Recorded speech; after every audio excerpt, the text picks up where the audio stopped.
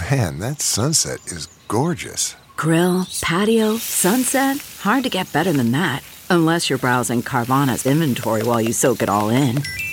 Oh, burger time. So sit back, get comfortable. Carvana's got thousands of cars under $20,000 just waiting for you. I could stay here forever. Carvana, where car buying meets comfort meets convenience. Download the app or visit Carvana.com today. Tribune Audio Network. The Cities with Jim Mertens, a production of WQPT, PBS for the Quad Cities region, a podcast in partnership with WQAD. What's going on in the Quad Cities? Activities, events, fun, politics, sports, local issues and opinions. And now, your host, Jim Mertens. Welcome to The Cities. I'm Jim Mertens. Western Illinois University is in a state of change. It has a new acting president after Dr. Jack Thomas stepped down earlier this year.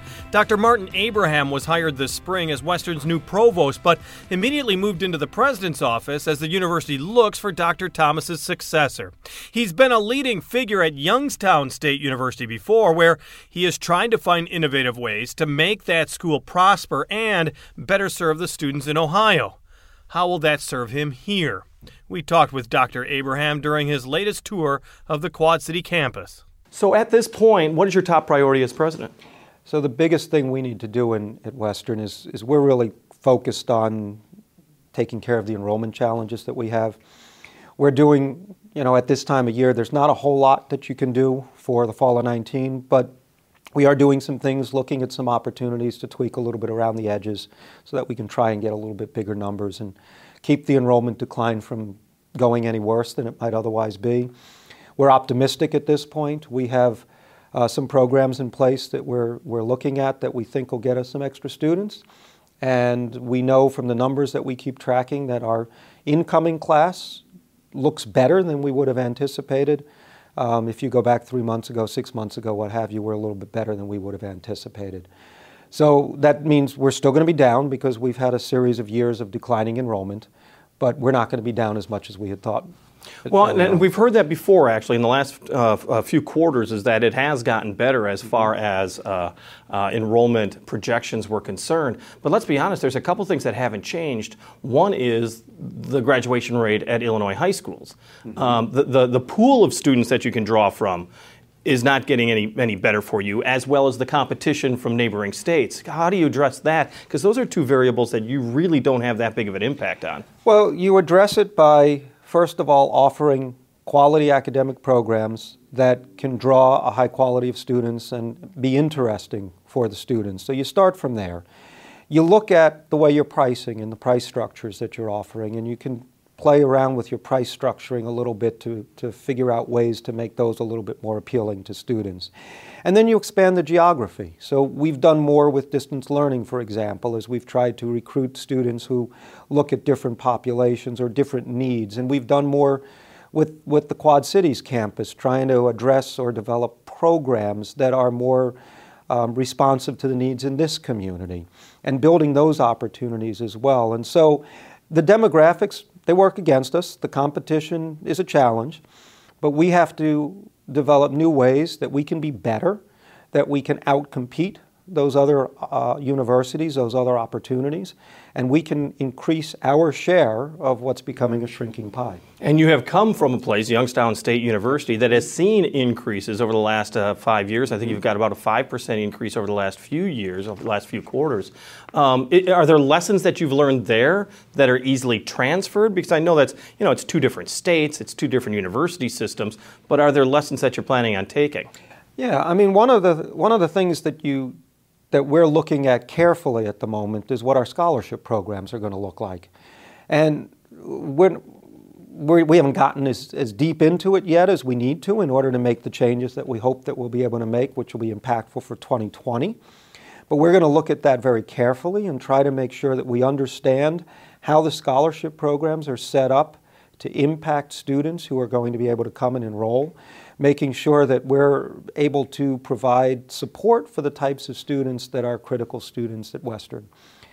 So that's one element of it. We're looking at housing opportunities for our students and figuring out new ways to attract students from a housing perspective. Those are things that we did in Youngstown. I mentioned the distance learning already. It's another opportunity that we had that we looked at in Youngstown, where we built programs specifically designed for certain populations that we knew we could go off and attract, and worked with partners to help us build those programs to create some opportunities, new ways of marketing it, new ways of bringing in different students. One of the things that we've not done well at Western that I want to look at that's important for us is international populations.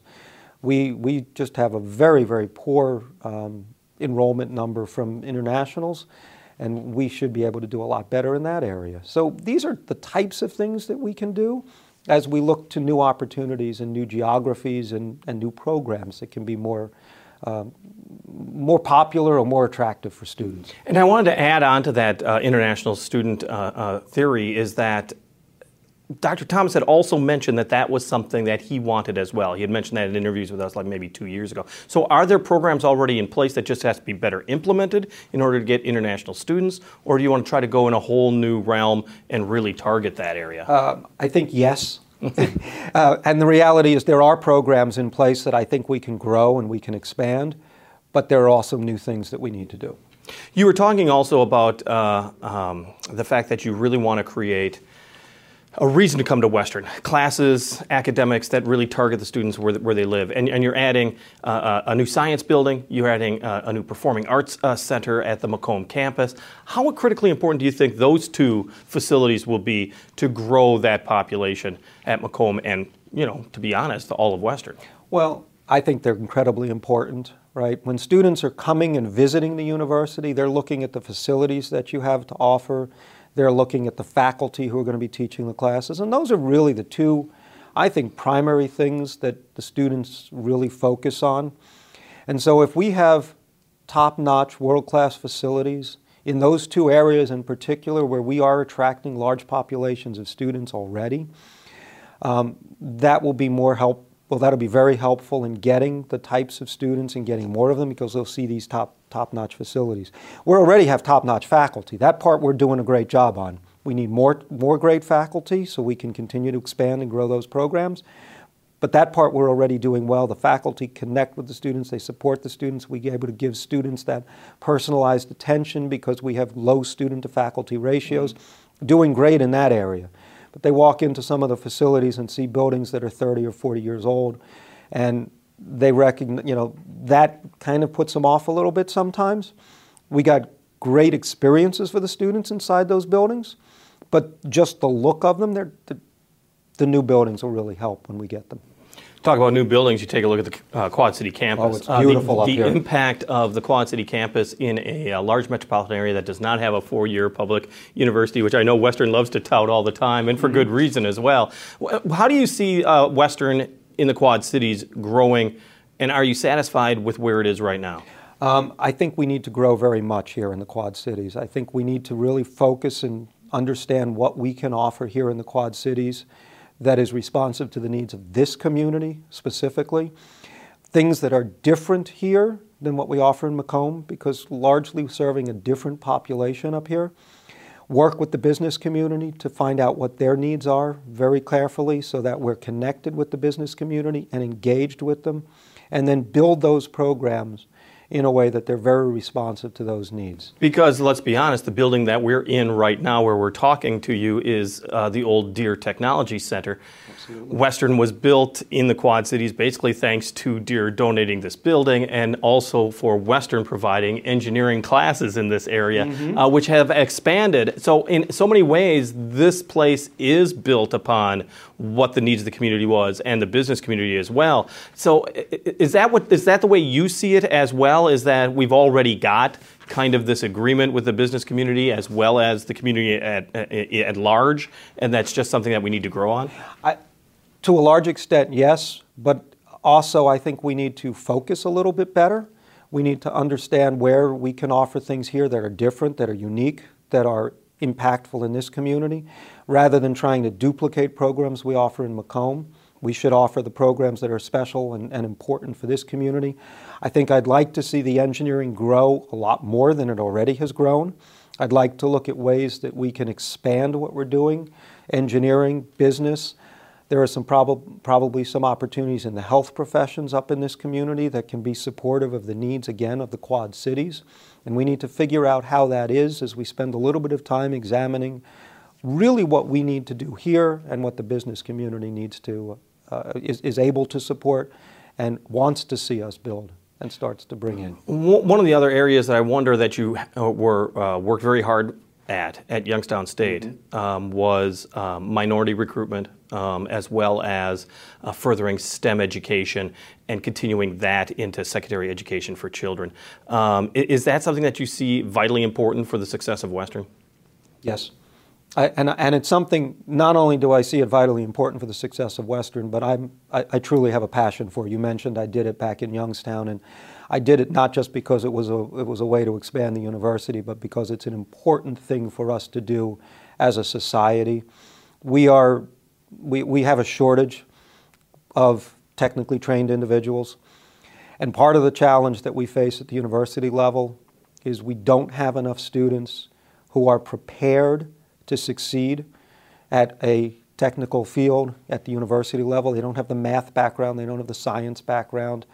And if we're failing our students at the secondary and elementary levels, we can't do enough for them at the university level to really get them to be successful. So we need to be reaching out to the schools.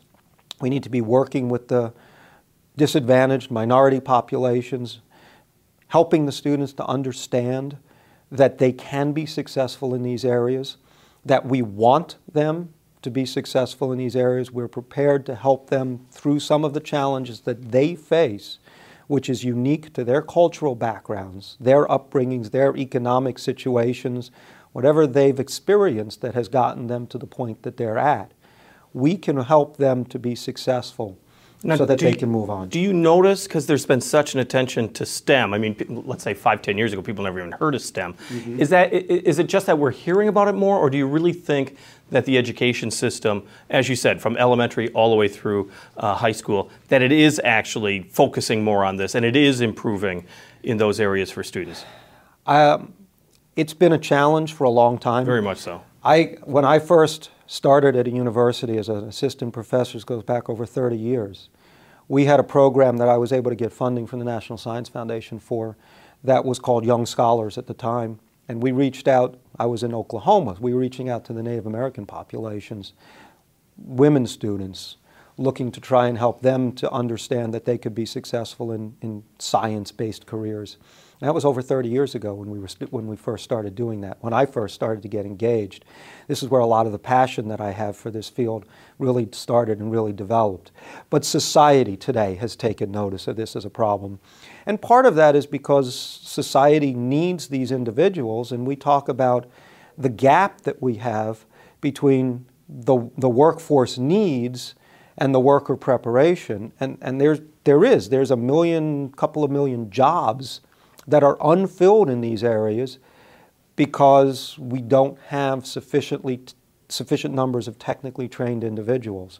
And part of that is because there's a number of segments of society that have been historically told, you don't do that.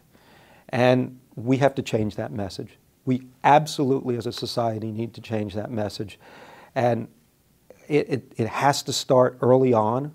Students have to hear that from the beginnings of elementary school. They have to hear that from their high school math teacher, or their elementary school science and math teacher. It doesn't matter. They have to start getting that. They have to start hearing about it. And they have to start seeing it as well. Because when they start to see that those people can be successful, that's when they'll appreciate that they can do it as well. And that's when we as a society will really start to make the turn and be able to have the types of individuals that we need in order to be a technically equipped society. That's Western's new acting president, Dr. Martin Abraham.